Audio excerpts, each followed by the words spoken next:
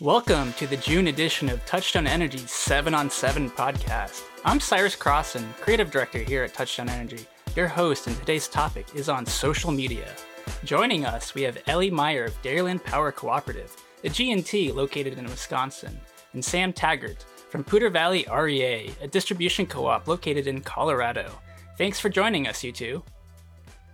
Thanks for having us. Yeah, absolutely. Thank you. So let's get into it. We all know social media is critical to a co-op success in today's world, and that begins with a content strategy. Ellie, how about you? Why don't you go first? What's your content strategy like? Yeah, so at Dairyland, our strategy revolves around engaging, informative, and inspiring content with a focus on themes such as commitment to community, recruitment, retention, highlighting our people-first culture, the benefits of working at Dairyland, and our commitment to safety and reliability. I would say our goal is always education and engagement with every post. And although the work we do as an energy provider is serious, we believe in having fun as a team at work and bringing that attitude to our social posts as appropriate, depending on the topic. That's great. I really loved your point on how each post should aim to deliver something to the member, whether it's information, humor, or something within the community. How about you, Sam? What's your content strategy like? So as a distribution co-op, we share a lot of similarities that Ellie mentioned before. You know, our commitment to safety, highlighting our members, trying to be an industry leader and sharing that information and education out with our membership. Being part of a co-op means being part of a community, so that's definitely a huge part of our social strategy, and the content that we create is showcasing our community partners, what we're doing in the community, and then a lot of the fun things that we get to do on the distribution side where we're one-on-one with our community partners or organizations, nonprofits, things like that. We get to do a lot of really fun, really exciting things, so we try to showcase that and try to get the good word about those different organizations and what we're doing in the community. Awesome, yeah. I mean, highlighting those community stories and just kind of trying to lift your members up is always kind of the key and paramount focus from either side of the co-op. Let's talk about some difficulties. What's challenging in terms of trying to run a co-op social media account in terms of either engaging your members or in terms of outages? Ellie?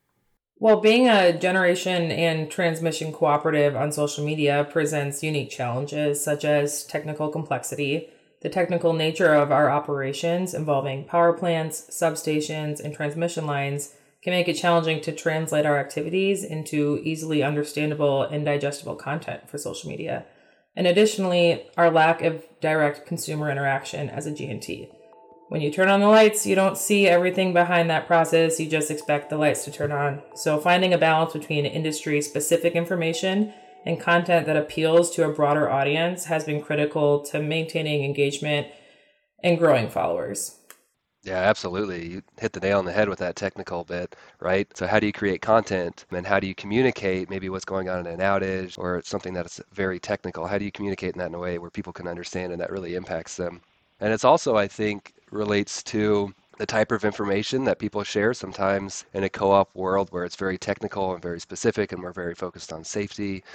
People might not always want to share a lot of information. So we have to kind of break that idea where you can't share information, where you have to be reserved, especially in outages. We have to be able to tell them what's going on because if we don't tell them, somebody else will, or they're going to grasp onto a narrative that might not be true. So for us to kind of control that narrative with the information that we can present to them is great. So that's a big challenge too, is just getting people comfortable with sharing information. We bribe a lot of our employees with food and breakfasts and coffees and burritos to help kind of grease the wheels a little bit to get them okay with being on camera, because we know that our members love seeing our linemen out there. They love seeing our people do the great work that they do and be involved in the community.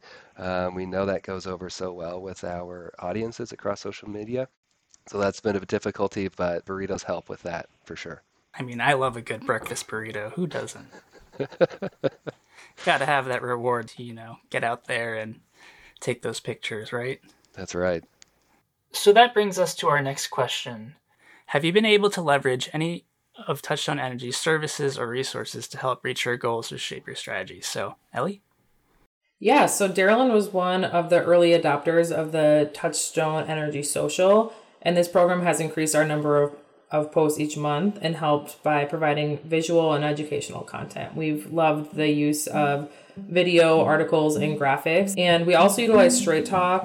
We've been doing this for a while. It's a really great way of creating just a basis for our content calendar. So we pick out the things we like to use, we build from there, and it makes, it's time saving and provides great context and content that resonates with those that do follow us.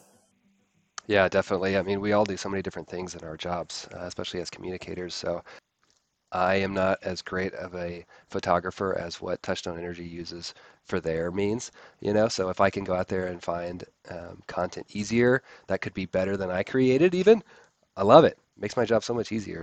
Keep churning them out. I think we're also not afraid to ask. So I know I have asked Cyrus for some, one-offs. I'm saying, hey, we've got this great tool, or you've got this great product. Can we get some photos to go along with it to help us promote it? We're never afraid to ask. Maybe we might ask too many times, but hey, you don't get what you don't ask for. So thank you. Of course. We're very happy to help you with those one-offs and everything. And like Sam said, if anyone out there has a one-off or has a question, feel free to always ask myself or anyone else on the Touchstone Energy team. We love to hear all of your suggestions and ideas. And finally, our last question. If you had one single piece of advice to a new co-op communicator about to start a social account or maybe inherit a social account for a co-op, what would it be? So I would just encourage people to showcase the fun, bring the fun, showcase the kind of employer you are, the kind of cooperative you are, and what you have to offer. I think a lot of times that's what resonates best. Like Sam said earlier, you need to meet people where they are at a level that can resonate with all, if not most people, and just try and be a real community member. Yeah, I think that's definitely it. I think like Ellie said, you just have to have a simple idea can go really, really far. So take a picture of, one of the crews out there or on your MSRs or just something really simple about how they're going above and beyond and sharing that human story, that human element, that human thread. That'll go over well with any audience across any platform. And have your safety guy review any pictures of your crews. Also a big tip. Yeah, you two really hit the nail on the head. I feel like that was the common thread throughout this session, is trying to really showcase that human element. And I'd like to thank you both for your time today. Any last thoughts or words? I don't think so. Cyrus, thanks for having us on. Yeah, thank you so much. It was a pleasure. Well, that's it for this month's 7 on 7. And we'll see you next month.